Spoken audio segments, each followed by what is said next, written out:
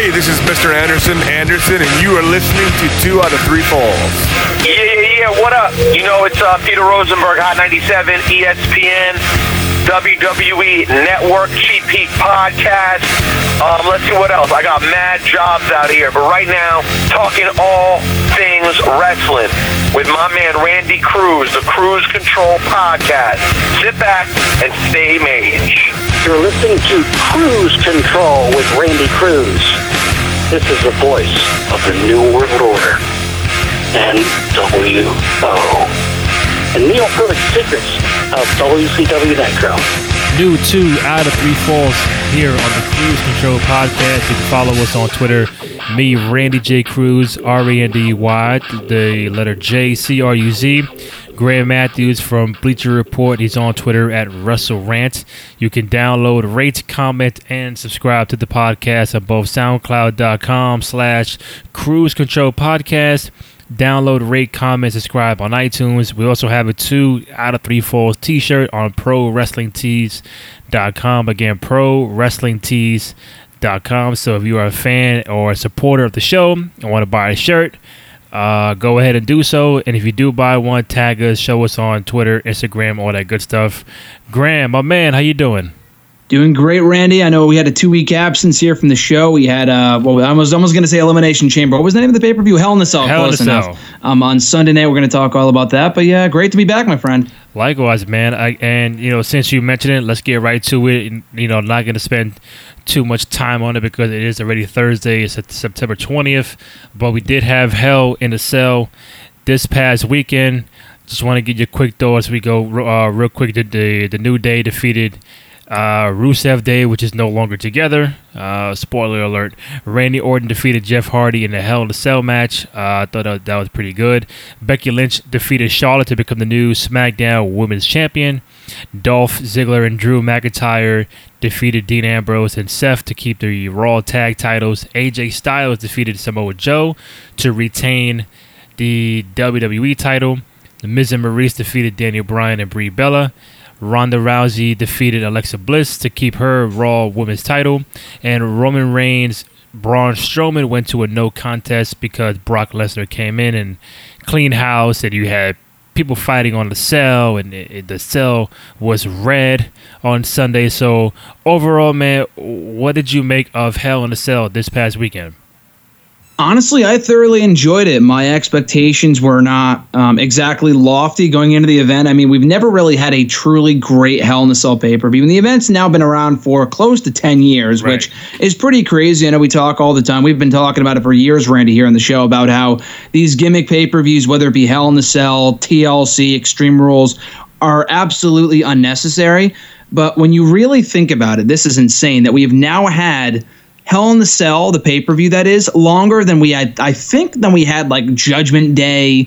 Yeah. And I mean, Backlash is back, but like Judgment Day, Armageddon, like we've had these pay-per-views longer than we ever had those pay-per-views, which is kind of crazy. And they're still completely pointless. That being said, I thought this was a really, really good show, save for a disappointing main event, which we'll talk about momentarily. But by and large, especially from an in-ring standpoint, I thought this was a great show. The first half or so I thought was spectacular. Orton and Hardy was one of the better Hell in a Cell matches in recent memory. Mm-hmm. The tag title match, the Raw tag title match, I should say, was really, really good. Even the kickoff match, I thought was all right. The 2 women's title matches were very good. I really, really like the show. It's not going to save WWE TV right now. I mean, Raw's still in the doldrums and SmackDown's doing okay. So it's kind of like a blimp on the radar. I mean, I don't think Raw is going to improve because Hell in a Cell was all that great.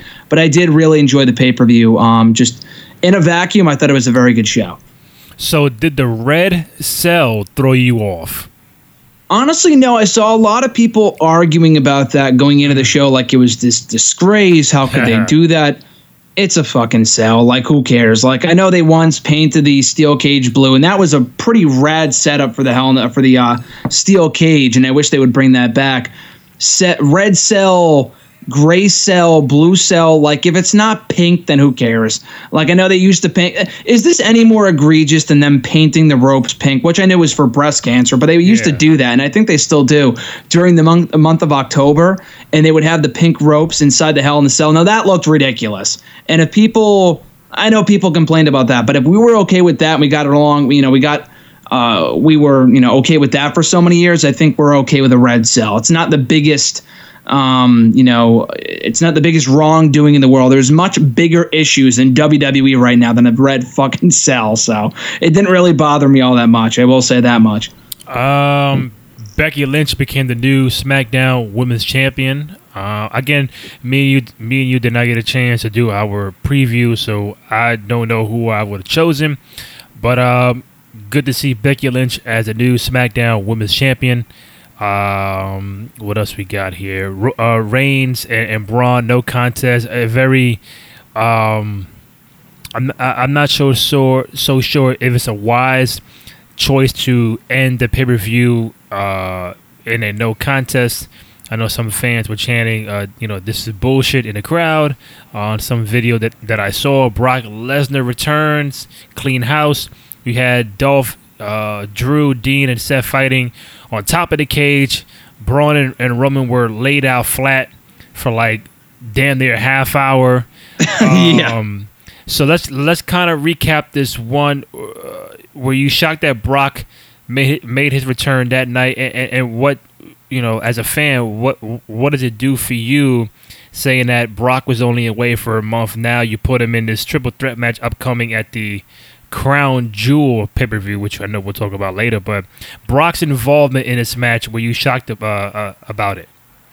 Actually, I was. I think it was being reported right before the show that Brock Lesnar was backstage. I stayed off online all night, so I didn't see that. I actually did not watch the show live. I watched it the next day, and I stayed off the internet until I watched it. So I was actually very surprised to see Brock. I did not expect him at the show, much less until the end of the year at the earliest. I figured he was UFC bound, and he likely is still UFC bound, but I thought he would fully focus on his MMA return and completely disregard WWE after losing the championship at SummerSlam. But he is back, albeit temporarily, I would imagine. And no one really knows what the hell's going on with Brock. People said that he would not be at SummerSlam. He will be. He won't be. Obviously, he was. But then the rumor on the street, the word on the street was, he's going to wrestle at SummerSlam, drop the championship, and then we won't see him again. Or he's going to retain the championship, and then we won't see him again for another few months. No one knows what the hell is actually going on with Brock Lesnar. All we do know right now is that he obviously returned at Hell in a Cell, and that he is back for that Crown Jewel show coming up in early November. So it's pretty probable that we will not see Brock again on WWE TV until that Saudi Arabia show for like another month and a half. Personally, I'm glad to see Brock back. Granted, he was only gone for a month. But again, I was under the impression that we would not see Brock again. Probably not ever again, but I thought we would see him at least not until WrestleMania season. So this is way earlier than expected. I assume they're just bringing him in to stack up that Saudi Arabia show, which will very likely receive a Shawn Michaels match on that card, which has been rumored for a while. Now, we talked about it here on the show a few weeks ago. Shawn Michaels coming out of retirement to wrestle The Undertaker or a tag team match. I'm not exactly a fan of it, but he'll likely be wrestling on that show along with Brock Lesnar and Undertaker. WWE is trying to load up that show as much as possible, so them phoning up Brock Lesnar to compete in the main event for the Universal Championship does not surprise me in the slightest. But it is good to see him back. I think he can be a good asset. He always has been a good asset to the company. There's still many more matches to have with Brock. I'm kind of sick of him in the world title picture, granted. Him against Braun, him against Roman Reigns. Give me a fucking break. I'm tired of it by this point. But it did make for a cool moment. In and of itself, it made for a cool moment at the end of Sunday's pay-per-view. It ruined the main event, which wasn't really that good anyway, and you should never end a Hell in a Cell match with a no contest, which I know they've done before, but it was 20 years ago, and it was on an episode of Raw. It might have been like Mankind and Kane versus Taker and Stone Cold or whatever it might have been. But that was 20 years ago. It was on Raw. This is the main event of a pay-per-view that people paid to see and be at, and you don't just end it without a real winner. It was a joke. And lost in all of this is that Braun cashed in his Money in the Bank contract, which he is now the fourth man in history to cash in unsuccessfully. And I figured he would lose, and they protected him, mind you. But still, the way that it was executed was very, very unimaginative. Very, they could have done a better job of giving us a better finish to that match than what they did, or at least not put it in the cell. What a concept! I mean, I know it's the Hell in a Cell pay-per-view, but Roman and Braun, despite their history dating back almost 2 years, They had no business being inside the cell anyway. Their feud just kicked off again a month ago. AJ and Joe, which did have a decisive finish, should have happened inside the cell, whereas it was Braun and Roman for God knows what reason. And like you said, they were out cold for like 30 minutes. Yeah. And that really made me mad. It's like we've seen Ambrose and we've seen Rollins fall off the cell before. This is nothing new. It's not cool. I don't care. Meanwhile, Roman and Braun are down out in the middle of the ring for like a half hour, and then Mick Foley also served to no purpose as the special guest referee. So again, the whole thing was a giant mess, but save for that main event, putting all of that aside, I did think it was a really good show, and when you compare it to all the other pay-per-views that WWE has put on in 2018, it might honestly go down as one of the better pay-per-views they produced all year. Are you ready for the bearded Brock Lesnar era?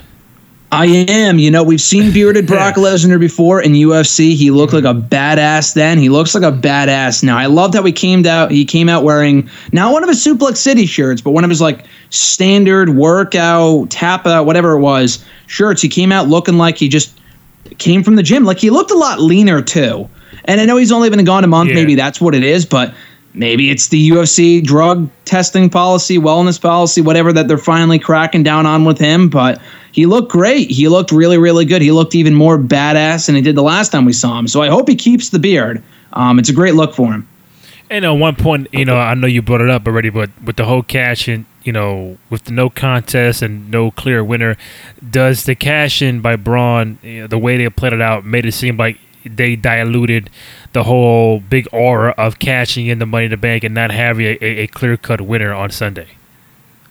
Yeah, I mean, the concept itself was kind of played out. Someone cashing in unexpectedly. So I appreciated that Braun did it in advance. But the thing is, it goes back to why Braun's a heel in the first place. If he gave Roman advance notice, which is a babyface thing to do. And I was hoping he would do that because Braun is not an opportunist. That's just not the nature of his character. But he turned heel anyway. So it made no sense. Why wouldn't he have waited to just do it at an inopportune time for Roman Reigns? And just do it unexpectedly like every other person before him. So that was kind of a waste of the briefcase. And I know Braun was not pinned, but I don't think he's winning that championship. And the thing is that he's now gotten 3 or 4 championship matches. SummerSlam last year, No Mercy against Brock last year, Royal Rumble earlier this year, now Hell in a Cell. He's lost every single time. He may not have been pinned every time, but he was not successful in winning the championship, which the further along they go at this, and I hate to make this comparison, but the more it feels like Ryback, where it was just a case of wrong time, wrong place, and they never put the championship on him. Now, Braun has a way bigger upside than Ryback ever did, but same scenario where they should have put the championship on him exactly the same pay-per-view, Hell in the Cell 5-6 years ago with Ryback, and they couldn't because Punk had his longest reigning record going, so they couldn't do that. Roman Reigns just won the title. They're not going to take the championship off him anytime soon. So he's kind of stuck between a rock and a hard place right now, and I don't think Crown Jewel will be any different. So not only did it kind of hurt the Money in the Bank concept, because you just had a guy cash in last year and lose, that being Baron Corbin, and that obviously you saw what that did for his career, or didn't do for his career rather. And now Braun, not to say that he's going to end up like Baron Corbin, like a loser, but he's coming across less and less credible with every pay-per-view that passes, because the more that he can't win the big one, the more he comes across like a loser in storyline. So I wasn't a fan of that. Crown Jewel, they have so many shows coming up. They got the Super Showdown in a couple of weeks, maybe early October. They have Evolution at the end of October. They also have Crown Jewel. To me, Crown Jewel is just a better, or not a better, a different name as opposed to King of the Ring. I think it's a rip-off from that. But you get a triple threat match between Brock, Braun, and Roman for the Universal title.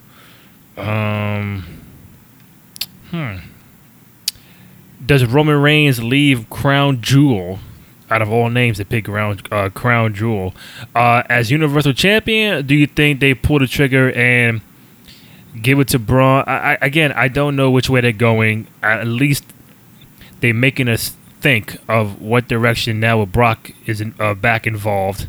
They could start a Brock Braun kind of thing and have Roman fight somebody else after that in the meantime, because fans are going to be like, we've seen Brock and Roman before many times. We've seen Brock and Braun sometimes, but they may not be in the mood for that. So I'm trying to see for this Crown Jewel event, does Brock become champion? Does Braun become champion? Or does Roman retain the belt? I think it's pretty obvious Roman is walking out still the Universal Champion. I mean, Brock obviously should not regain the gold. That'd be a massive mistake. Braun should win, I think, if anything, just to give him the championship for a month or 3 weeks, whatever. It's better than nothing. The guy has to win the championship at some point, and if not, he might as well go to SmackDown and win their WWE Championship, because as long as Roman is on Raw, he may never win the Universal Championship. Same goes for Finn Balor, maybe even Dean Ambrose. But yeah, with Braun, Roman, and Brock, like you said, with Brock and Braun, I don't know. I feel like we have been there, done that. They had their little feud last year. They teased it for a long time. They had their ultimate match, and it sucked. The match was not good. Their No Mercy main event was very disappointing. They collided again at the Royal Rumble with Kane, mind you, but they were still involved in the same match, and it also was not that good. By this point, I'm done with that. Not as done as I am with Roman and Brock, obviously. That we've seen for years now, dating back to 2015. But I'm just done with all three of these guys feuding with each other. I'm ready for Roman to move on to like Drew McIntyre or Finn Balor. Or you know what? God forbid Dolph Ziggler. I don't really care that much about Dolph, but at least he's a fresh challenger in the World Championship scene, and I'm sure him and Roman can have some really, really good matches, and it's better than nothing. And it's better than Braun going for the championship and losing. At least Dolph going for the championship and losing makes sense. So I'd rather see that by this point. But yeah, I don't think Crown Jewel will be any different than the fucking greatest Royal Rumble, where it's like a glorified house show and really not much of note happens. Plus, we already have Super Showdown coming up in like less than 3 weeks. So if anything big's going to happen at an international show, it's probably going to be that one. And like I said, Shawn Michaels will likely wrestle at Crown Jewel, and that's all fine and dandy. But I don't think they're changing the Universal Championship on that show. Super Showdown, October 6th. Evolution, October 28th. And like 5 days after that, you have Crown Jewel, November 2nd in Saudi Arabia. Just going back to Super Showdown real quick. Yeah, we're going to get Daniel Bryan, The Miz, and the winner gets a title shot. So it's a number one contender match, which was announced on SmackDown on Tuesday. I think The Miz is going to go on to beat Daniel Bryan and eventually become world champion by defeating AJ Styles. I'm going to get to AJ in a second, but also Triple H now with Shawn Michaels in his corner against Undertaker with Kane now in his corner. I know that's a big time match. You can't wait. Just 4 guys right from the Attitude Era. I know you can't wait for that. So now could not give 2 shits, to be quite honest with you. Come on, man. Kane's a new mayor of Tennessee, Knoxville County. That's right, Tennessee. So the back and forth promos with Shawn and Hunter and Taker is I think they're doing a really good job telling a story, trying to sell that match. Someone like you may not be too much interested, but for me, from that era, I think going at it one more time, 1-on-1. I'm hoping it's cool. But now the big speculation is, what do they do with Shawn after? I read somewhere that they might do a tag match with Triple H and Shawn against Taker and Kane. I don't even know what show it would be, but that's the next step. Trying to get Shawn Michaels back in the ring. If not, if a one-on-one match with Taker could be down the road at WrestleMania. You ready to say you don't give a shit about this match now with Shawn in Hunter's corner and Kane in Taker's corner, but what's the likely route you think they would have Shawn go? A, don't come back at all, which is very doubtful now. B, a tag match, him and Hunter against Taker and Kane, or do you think they bring it back flat out for a one-on-one match, likely against The Undertaker? Yeah, it's going to be the tag team match. I think that by this point, it's all but set in stone that Michaels is wrestling at Crown Jewel in November. I mean, this has been rumored for months. Ever since it was confirmed that WWE would be holding another Saudi Arabia show after the first one made them so much money. Not because it was a great show. The show sucked. It was because they made so much money off that deal. I think the rumor ever since then, dating back months and months and months, since the start of the summer, was that Michaels would wrestle again at that show because they would offer him a deal that he could not refuse. This is far from the first time this has happened where they've, asked him to come back for a lot of money, but it's not Saudi Arabia money because they're getting, the numbers came out earlier this year that they were making a ridiculous amount of money for these friggin' shows, WWE that is. So they're probably offering Michaels more money than he has ever gotten in his entire career.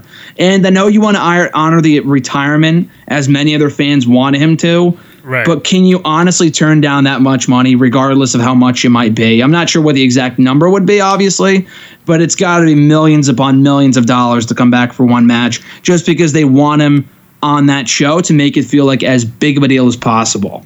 And I will say this, like you said, Randy, I don't care about Triple H and Undertaker at Super Showdown. I really have no interest in seeing Michaels back in the ring, but they've done a great job of making me care about a match to an extent than I did before. The build to the match has been really well done between Triple H and Taker at Super Showdown. They've already planted the seeds for that tag team match at Crown Jewel.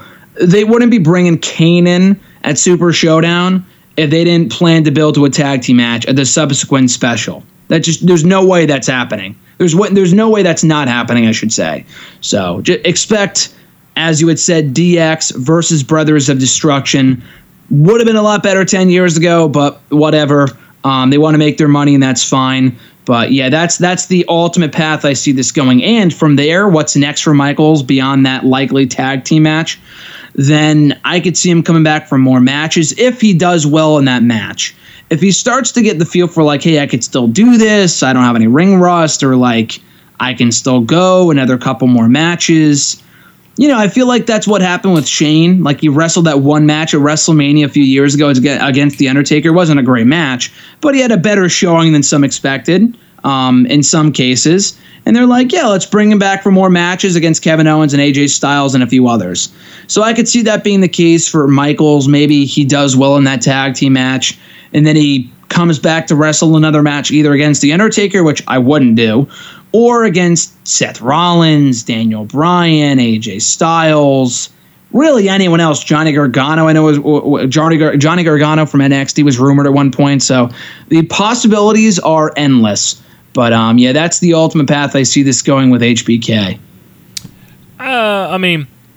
This might be a dumb question because I know the answer, but if Shawn wants to come back and do a tag match, depending on what he cannot do, do you still count that as a comeback or a comeback out of retirement and you're coming back in a whatever subpar tag team match? Or if you come back for a one-on-one match, that's an official coming out of retirement. I know Shawn wants to live out the storyline of me paying the respect of like if I did a career match and I lose and I retire, I'm gonna live up to that word. But for a tag match, I'm still trying to figure out why would Shawn want to come back now? And then you mentioned the money, but why would he come back now out of all the times he could have came back in 2011, 12, 13, and so on and so forth? But you're coming back to play a role in his tag match, but you still don't know what role he has. And then after that, Crown Jewel is in early November, so you probably have Survivor Series after that. Do you build up to a Survivor Series kind of tag match? But do you still count that as a coming out of retirement stuff, or does he need like a one-on-one match to say, all right, Shawn is back, he's out of retirement? Yeah, no, I count this as a comeback. I know it's not a one-on-one match, but it's still another match. Like, he retired from wrestling in general, not just singles matches. So I do count this as a comeback. But like I said, if he's going to wrestle, he might as well make it a tag team match first. Now, I think it would be pointless. You know what? At this point, the fucking cat's out of the bag. If he's going to wrestle, give him 5 more matches. Don't have him wrestle one meaningless D-Generation X reunion, which we've seen a million times by this point. If you're going to have him wrestle, go all the way with it and have him wrestle all the people, maybe not everyone, but like everyone that or most of the superstars that fans have wanted to see him up against in recent years, like a Rollins or a Bryan or an AJ or a Joe or Johnny Gargano or whatever. I think for him to come back for one match, who cares? Like at that point, yeah, it's either you either go big or you go home. You either have him come back for more matches or none at all. That's my thing here. I don't want to see him come back to face Kane in the middle of the ring in Saudi Arabia. That to me feels like a complete waste of his retirement. So if you're going to say, fuck it, he's back in the ring, he's going to wrestle again, then go all the way with it and bring him back as a special part-time performer, maybe not for the next 10 years or even 6 or 7 years like Brock Lesnar, but at least through WrestleMania or whatever. I just think that'd be pretty cool because just one match, one tag team match where you'll likely get in a fucking one sweet chin music and a crotch chop. Yeah. It's a match. You're breaking the retirement. I know it's not an official comeback, but you're breaking the retirement. So if you're going to break the retirement, just go to hell with it and wrestle everyone you possibly can before you can't wrestle anymore. Assuming he's still in good in-ring shape. I don't think he's in as good of a shape as he was 8 years ago when he wrestled his last match against The Undertaker, WrestleMania 26. I guess we'll soon find out. But I would assume he's in a good enough position and good enough shape to wrestle more matches than just one throwaway tag team match in Saudi Arabia. I mean, what if it is only, when I say one more match, I don't count the tag match, but if he's going to come back for one more singles match, I would assume it would have to be for Taker, not for the AJs and Seth Rollins and, those kind of people. I know everybody would love to see that as a fantasy matchup, but I think if he's going to come back out of an 8-year retirement for anybody, it'll be for Taker, and then the stipulation might have to be, all right, Taker, you think it's out of fear that I kept up my word. All right, now we put your career on the line. He could say, I'm already retired. It don't matter to me. But now if I beat you, you got to call it a career. Now, I think that's the only way they can do it. And that'll probably give you an indication that might be Taker's last match. For any other reason, I just don't see why Shawn would do the comeback. I like that logic with Michaels that he is retired, so he's not really losing anything in this match. And if he beats Taker, then he has to retire. But then again, it's not like it's a street fight or an unsanctioned match. Then again, this is not confirmed. We're all fantasy booking here. But Michaels, what would that really mean, though? So, if Michaels beats Taker in that tag team match or one-on-one match, whatever, and Taker has to retire in theory, what does that mean? Because Shawn Michaels had to retire 8 years ago. Now he's back wrestling against the same man that retired him. So it's like, if that didn't mean anything then why would it mean something now? And it's like the whole end of the era thing. That really, in all honesty, let's be frank here. That should have been the end of The Undertaker and Triple H and WWE. At least The Undertaker. The guy is really, he's had a few decent matches since then, aside from maybe the Punk match and maybe one or two of the Brock matches. By and large, Taker has served no purpose in being brought back year after year for these matches that aren't really that good. He really should have retired with that end of an era match with Triple H back at WrestleMania 28 6 years ago in 2012. So I don't think they're doing that. Taker retiring at this point is comical. If they weren't going to do it at WrestleMania 33, like I said earlier this year, like you just said with Shawn Michaels, you better go all the way with it. If he didn't retire at that point, he might as well at this point be around for the next 5 years. I don't want to see him come back for one match, a 2-minute squash against John Cena. That would be a waste. And it was. And he's still wrestling random matches against Rusev and now Triple H. It's who cares? But yeah, I don't think they're going to do that. I think Taker's here to stay for as long as he wants to stick around for, as long as WWE will have him around for. I think it's very interesting to see. Shawn is one of my favorites of all time, him and Stone Cold. So just seeing the intrigue of what kind of shape he's in. How long can he go for? If he's gonna blow wind 5 minutes into the tag match, then it's like, oh, okay, Shawn can only do like 7 minutes. So that might be the proper time frame for him and Taker to do one-on-one. But again, there's no given he's gonna come back at all. At all. There's no indication of that. There's signs pointing to that way. We can speculate, but it's very interesting. Like, why now? Why 8 years after the fact? Like, you could have came back way before that, but I know he wanted to live up to the storyline. I think in real life he wanted to retire and get away from everything, but I think that's the only way for him to. For fans who are really going to be like, oh, man, he really retired. He should have, Ric Flair retired 9 times, and he came back 9 times. It just shit happens. They can't step away from what they've been doing for so long. Hulk Hogan been back and forth many times. But seeing Shawn really do that for 8 years and say, I'm not fighting, I think that's true to his testament of giving back to the company and really just living that storyline out. But him and Taker, that might be the only one-on-one match I think that's worth bringing him out for. Would I want to see Shawn and Daniel Bryan and Seth Rollins and that'd be cool. But you may not want to see it. But if you see Taker and Shawn at WrestleMania 35 in New York, it's not like you have to sell WrestleMania. You could just put Shawn and Taker in the middle of that card and be, oh shit, I'm gonna be there, especially if it's Taker's final match. Yeah, totally. I mean, like I said, at this point, the whole retirement stipulation means nothing. But still, I mean, as a match, it's a draw. I mean, it won't be nearly as good as it was 8 years ago. I could just guarantee you of that. I mean, it really. I guess there's a slim chance it can be as good as it was 8 years ago, at least from like a spectacle standpoint, if you add in all the smoke and mirrors and shit. But both guys are 8 years older. Shawn Michaels has not wrestled a match since then, so we have no idea as to if he can go or not. I mean, I'm sure he can go at Shawn Michaels, but just not at the level that he used to.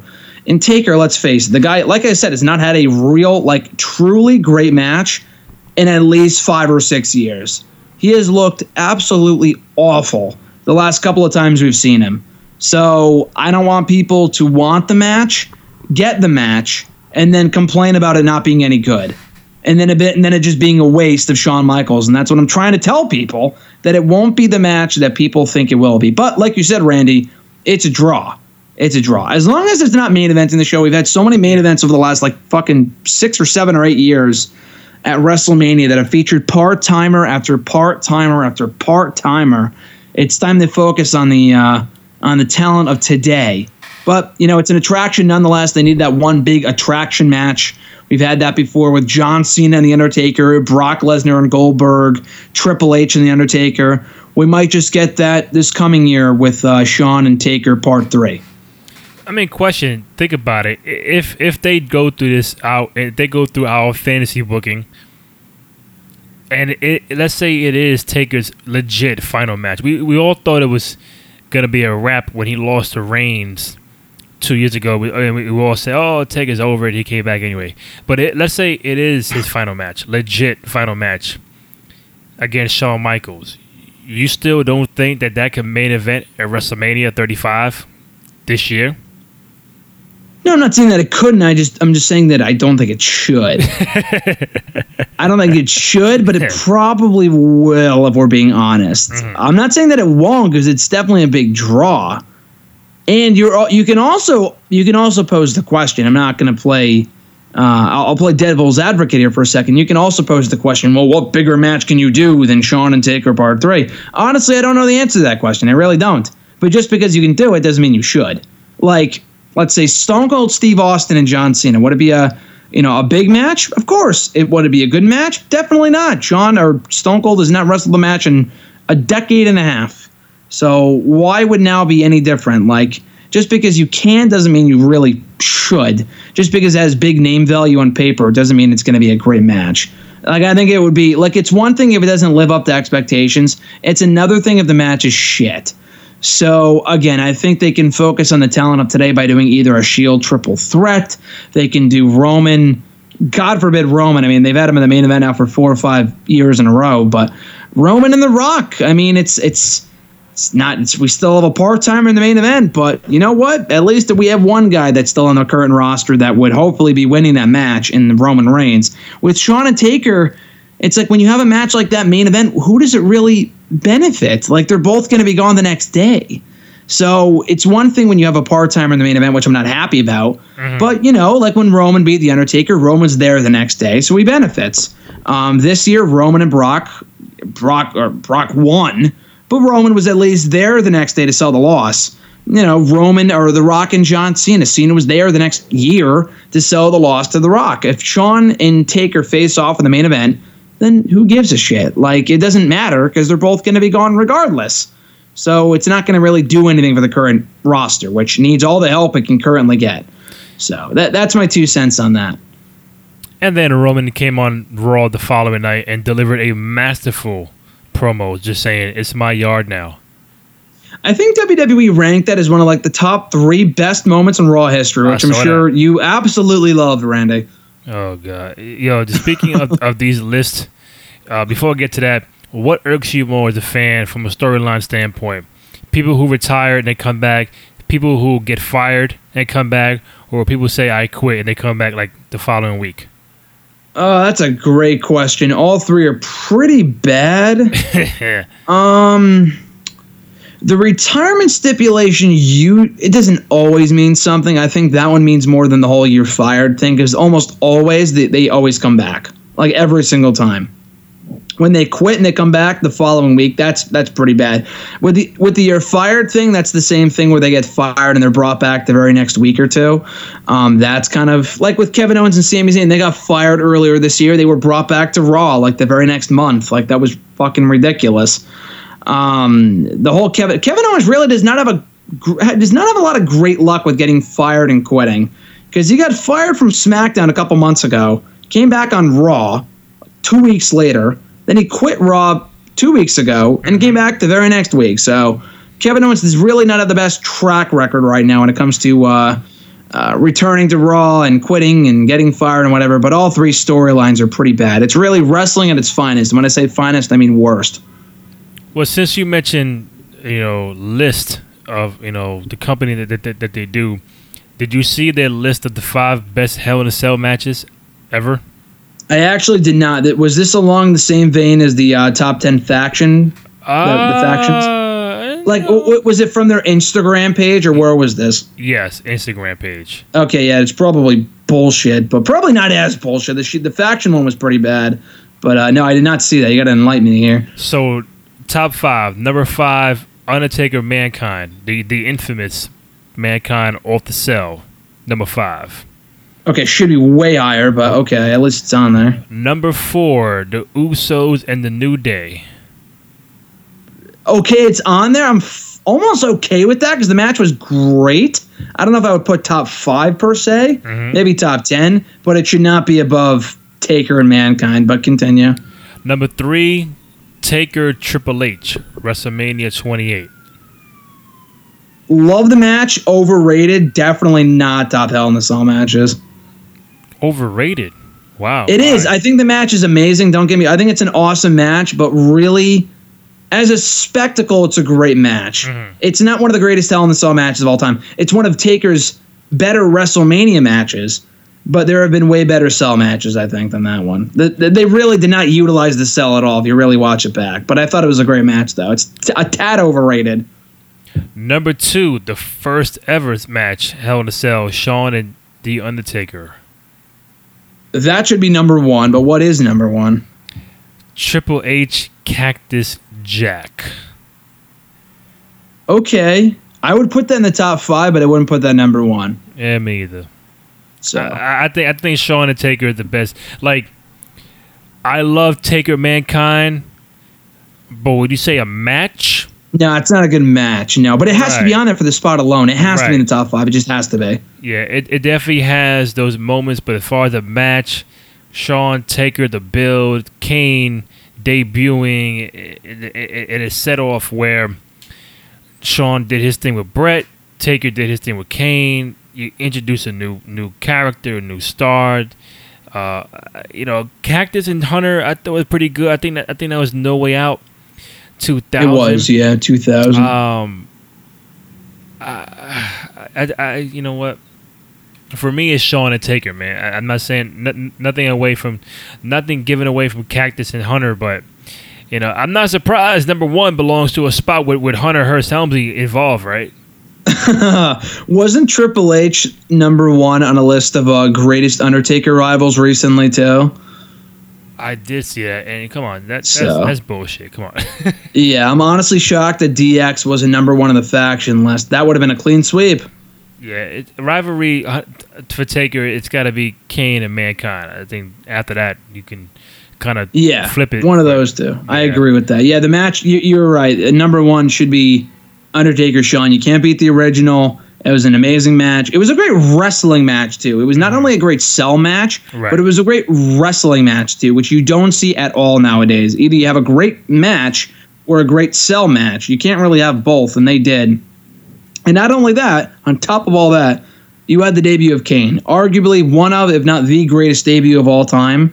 And they just told a great story with Shawn continuing to beat Taker time after time after time leading up to their eventual WrestleMania matches starting in 2009. So, yeah, you really can't go wrong with the original. I don't think that one will ever be beaten.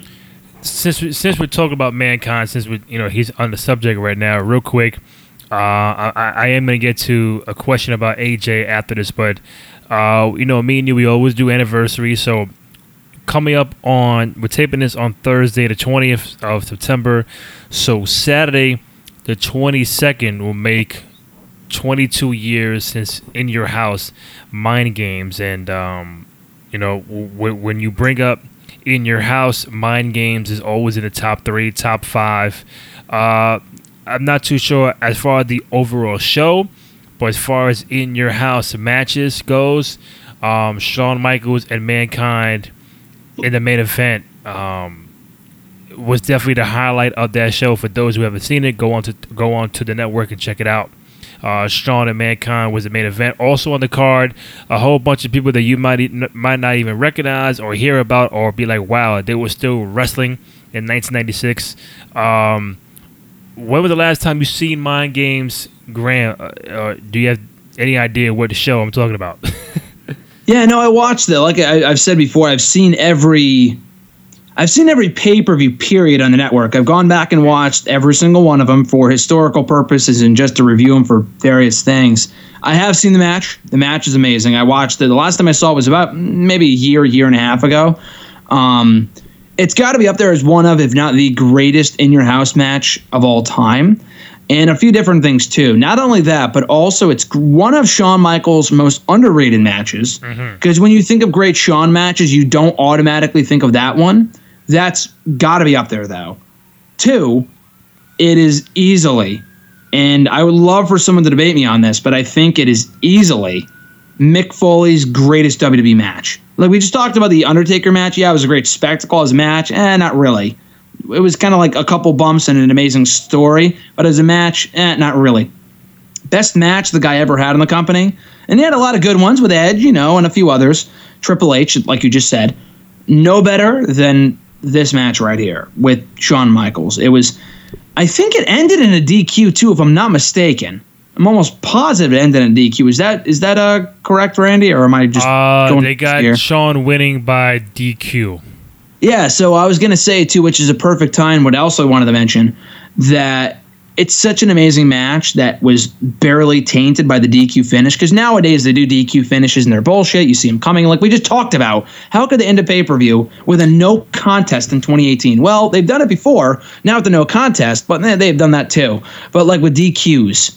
And in this case, it fucking worked, because the match was so great and no one cared that it ended in a DQ. And they also weren't doing that every single week or every single month on pay-per-views. It didn't really matter as much when they did it here. But what I wanted to say was that I don't think I'd ever seen a match as good as this that had ended, that was so great but ended with a non-finish. Up until this week on NXT, there was Pete Dunne, Ricochet battling for the United Kingdom Championship and the NXT North American Championships alike. It was 2 titles for one. The match was absolutely amazing. Ended on a DQ after the Undisputed Era got involved. Yeah. And you could see the DQ coming from a mile away because it was pretty obvious it was not ending with a clean finish.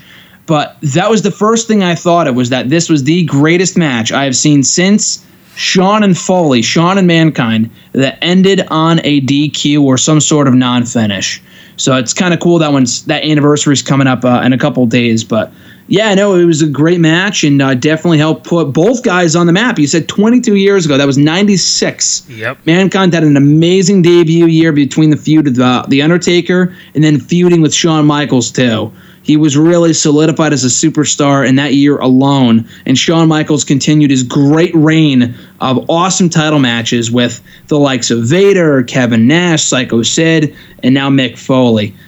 So yeah, this match needs to be seen to be believed. I don't think it gets enough credit or enough recognition for being as good as it is. Yeah, I think, during that time, that was Shawn's first reign as champion, and people forget of how many good to great matches he had. During that time, Bret is on the whatever retirement, and Shawn is a world champion, and I think at this time Diesel and Razor had left the company, so it was really him, and he had great match, a lot of underrated matches with Mankind, with the Bulldog, with Vader, Psycho Sid. Even Diesel in the pay-per-view right after WrestleMania 12. So it just, some I've heard some people tell me that, Shawn's first title reign was, 'cause it's a company, they're going through that different kind of era still, and no Bret, no Diesel, no Razor. It was really Shawn and Taker at the helm at that time, and he really carried the company on his back with these matches. But again, Shawn and Mankind, a definitely underrated match, a very underrated pay-per-view. I haven't seen the full entirety in a while, but real quick, Jake Roberts defeated Triple H. Wow. Farouk defeated Mark Mero. Psycho Sid defeated Vader. Savio Vega defeated Marty Jannetty. Marty Jannetty was on the roster. Wow. And then Savio defeated Justin Bradshaw. Okay. Jose Lothario defeated Jim Cornette. I didn't know what the fuck that was about. Owen Hart and the Bulldog defeated the Smoking Guns. Mark Henry defeated Jerry Lawler, and The Undertaker defeated Goldust in a final curtain match, which I forgot what a final curtain match was. And then Shawn defeated Mankind. So again, I think it's still up there as far as in your house pay-per-view events, especially main events for the world title. And definitely, you mentioned a very underrated Mankind match, probably his best, and I think a very overall underrated Shawn Michaels match as world champion. Most definitely. You said that people are kind of torn on Michaels' first reign with the championship, but I have to disagree. I mean, I don't think there's many title reigns out there that produced as many match of the year candidates as Michaels' first run as champion did. Like I said, the matches with Vader, Mick Foley, Kevin Nash, who didn't have many great matches in WWE, let's face it. Kevin Nash, Mick Foley, Vader, Psycho Sid of all people. That Survivor Series match was great. I don't care what anyone says. And Bret Hart, come on, doesn't get much better than that. And I think Stone Cold Steve, no, that was in 97, I think. 97. Yeah, they faced off at King of the Ring. Never mind. That was a different year. But still, Shawn Michaels had a lot of amazing matches for his first time on top as champion. So I think, honestly, should be regarded as one of the greatest championship runs in the company's history. I think it really helped put Michaels on the map, and he was a great character. He had amazing matches. And, this Mick Foley match was one of them. It really, like I said, needs to be seen by everyone. If you have not already watched it, that's what the network is for. Go back and watch it on the WWE Network. The last question I got for you, Graham, I think I mentioned it earlier, in the year. AJ Styles has been champion since, I think, November, so almost a year. Getting to that point, has had Samoa Joe and Rusev and Nakamura in his path. But the one thing I want to ask you, he did retain the belt against Samoa Joe. He will defend it against Samoa Joe at Super Showdown. I think he will still be champion. But is it the one thing I want to know, Grant, is it me? Am I bugging or? And nothing taken away from AJ. I think he's very talented and one of the greatest of all time. But it seems to me his reign as champion and the matches that he's been having, either they sound good on paper, they sound good in the build-up, but in the ring, the matches seem kind of boring to me. And I don't know if it's AJ.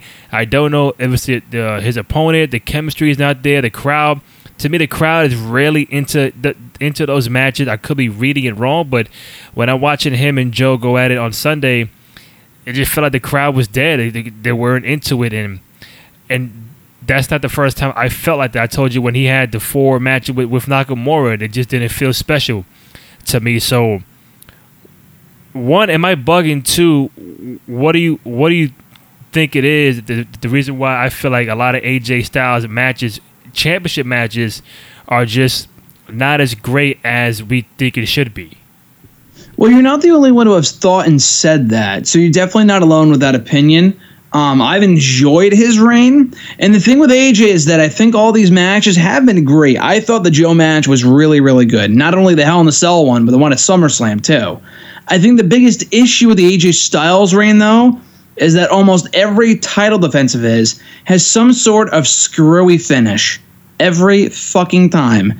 This match at Hell in a Cell, the SummerSlam match, like 3 or 4 matches out of the ones that he had with Nakamura, all were tainted by screwy finishes with like the low blows and all that other dumb shit. Even at the Royal Rumble, he faced Kevin Owens and Sami Zayn, and there was all this controversy about him pinning the wrong man. It was a handicap match. Like, this whole thing about AJ and the finishes being tainted and they're screwy and they're shenanigans, that's what I think has really been holding his matches back from being the classics that they should be.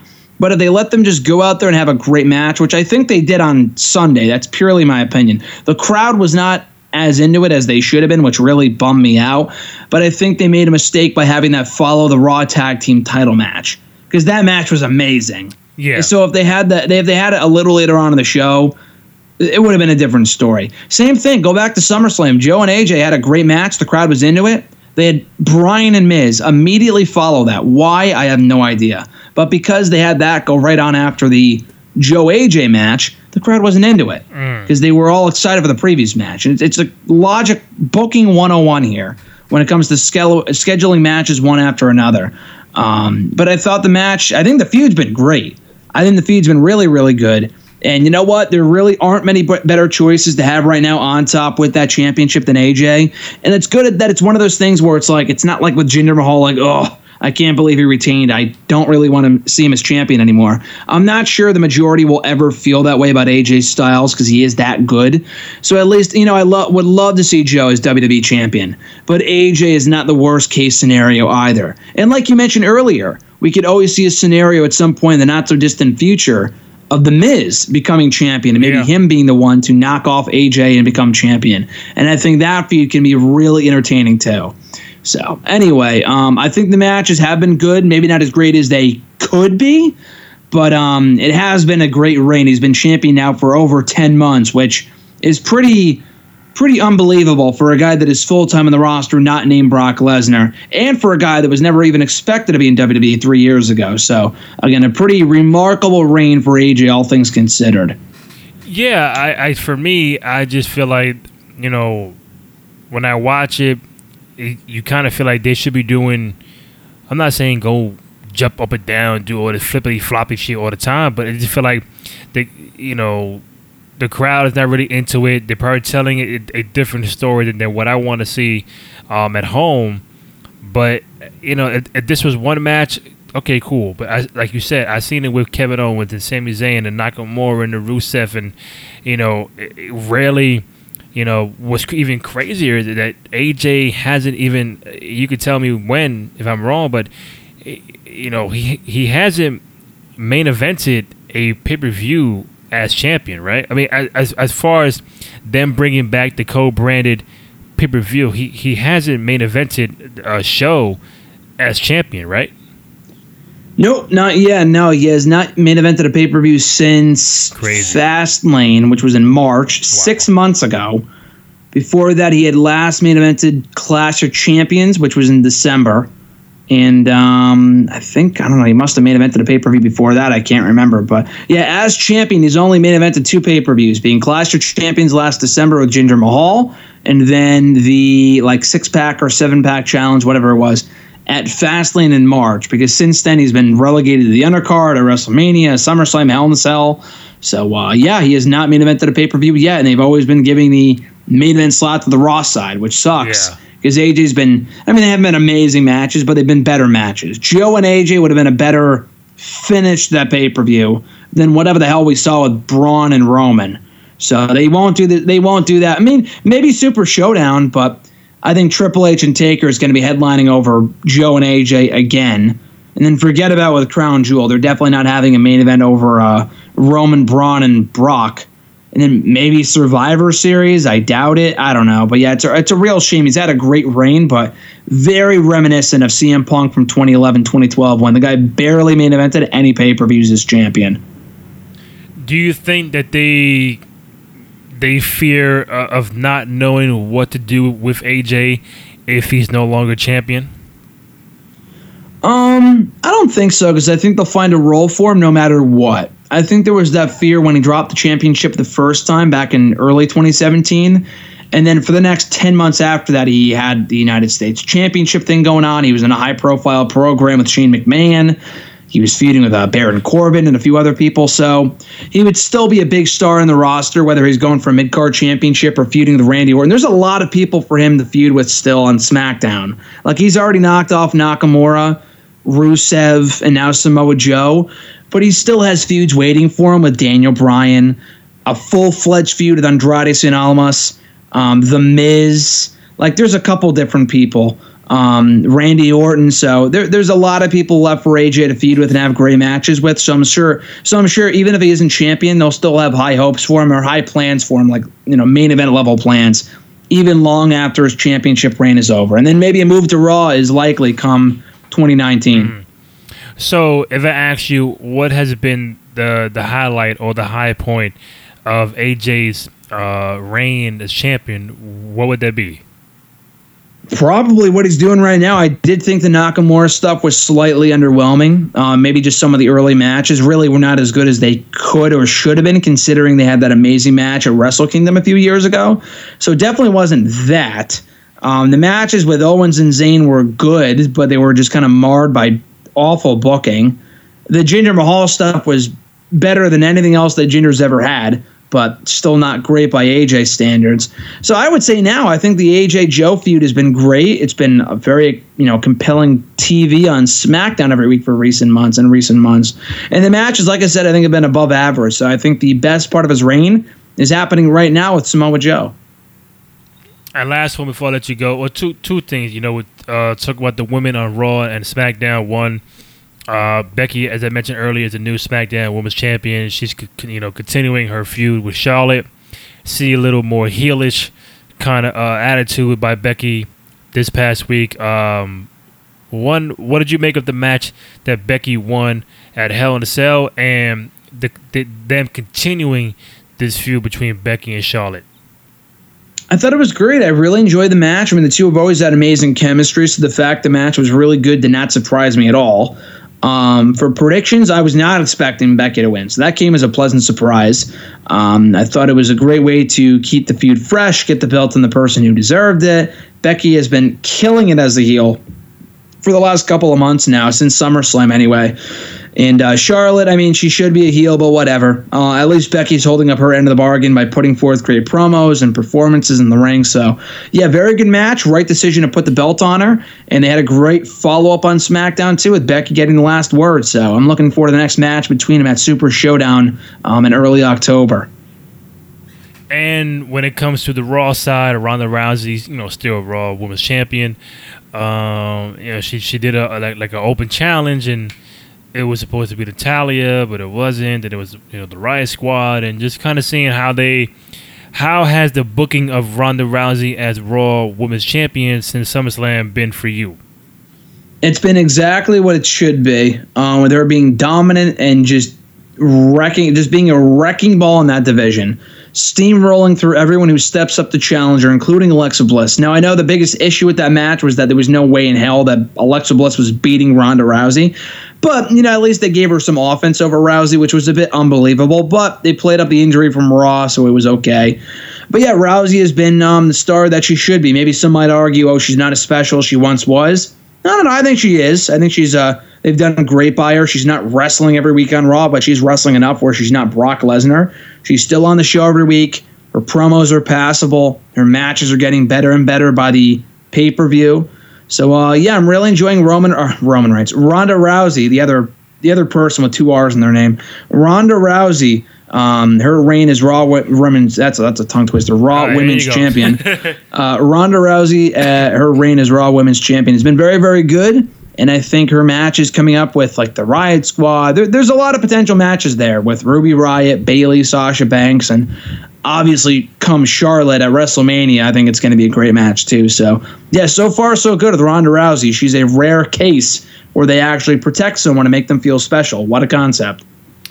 Nothing else from Raw, Smack. Oh, also, I know I forgot something. Rey Mysterio is coming back. I did forget about that. Rey Mysterio, I think, I could be wrong. 2-year contract, something like that. But either way, Rey Mysterio is back in the company. We don't know if it's going to be Raw, SmackDown. People were just saying, we're going to see Rey and Almas, Rey and Randy Orton, Rey and Danny Bryan. So before we get into all that, just seeing Rey Mysterio back in the company, what's the possibilities for him going forward? I think SmackDown's probably the best place to put him. Like you said, I think people are fantasy booking him on the Blue brand, which makes a lot of sense. SmackDown was his home for a long, long time. Honestly, at this point, I would wait to bring back Rey until the 1000th episode of SmackDown, which is going to be, I think, on October 16th. He's played a big role in making that show what it is today from his time there. He debuted on the show. He made his WWE debut on SmackDown back in 2002. He was there for like 4 or 5 years, 6 years even, before being drafted to Raw, went back to SmackDown, became world champion over there a couple times. He belongs on the Blue brand. So I hope he gets put on the SmackDown show and is a top star for them. There's a lot of feuds waiting for him over there. They really don't have many top faces on SmackDown. I know they have AJ, Hardy, and Bryan, which are three strong faces, and Rusev too. I think one more could help out tremendously. So Rey Mysterio versus, like you said, Bryan, Almas, AJ, maybe even Nakamura, Randy Orton. Possibilities are endless. So yeah, I'm looking forward to that. I know it's been rumored now for a while, dating back to his initial Royal Rumble appearance back in January. And I know he was in the greatest Royal Rumble too. But yeah, I think Rey being back in the company is great. The guy's proved the last couple of times that I've seen him in action that he could still go. He was in action at All In, had a great performance there. He's been doing some stuff with New Japan. So Rey's a hot commodity right now. And as long as they don't fuck him up and just put him on 205 Live and have him job to like Noam Dar or something, then I think he's got a bright future in WWE. Hopefully he's used better this time than he was at the end of his last run with the company 3 or 4 years ago. So nothing else on Raw, SmackDown that I'm forgetting that's noteworthy, right?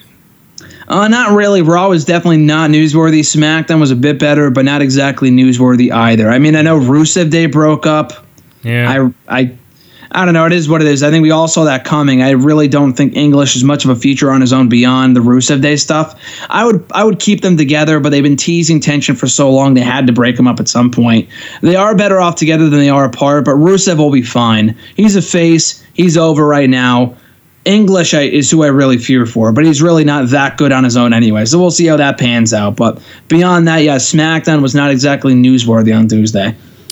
Again, you can follow me on Twitter at Randy J. Cruz, Rendy, the letter J, Cruz. You can follow Graham Matthews on Bleacher Report, or on Twitter. He's from Bleacher Report at WrestleRant. Also, our third man, Mark Raimondi from MMAfighting.com. He's under Mark_Raimondi. Again, hit us up on iTunes. Give us a rate, comment, subscribe. And SoundCloud.com/Cruise Control Podcast. Again, you can find the 2 out of 3 Falls t-shirt now on ProWrestlingTees.com. Again, ProWrestlingTees.com for 2 out of 3 Falls. Graham, my man, always a pleasure. Thank you, Randy, for having me on as always. Always a great time. I'll talk to you next week, my man. All right, man. Take it easy. All right. Adios. All right.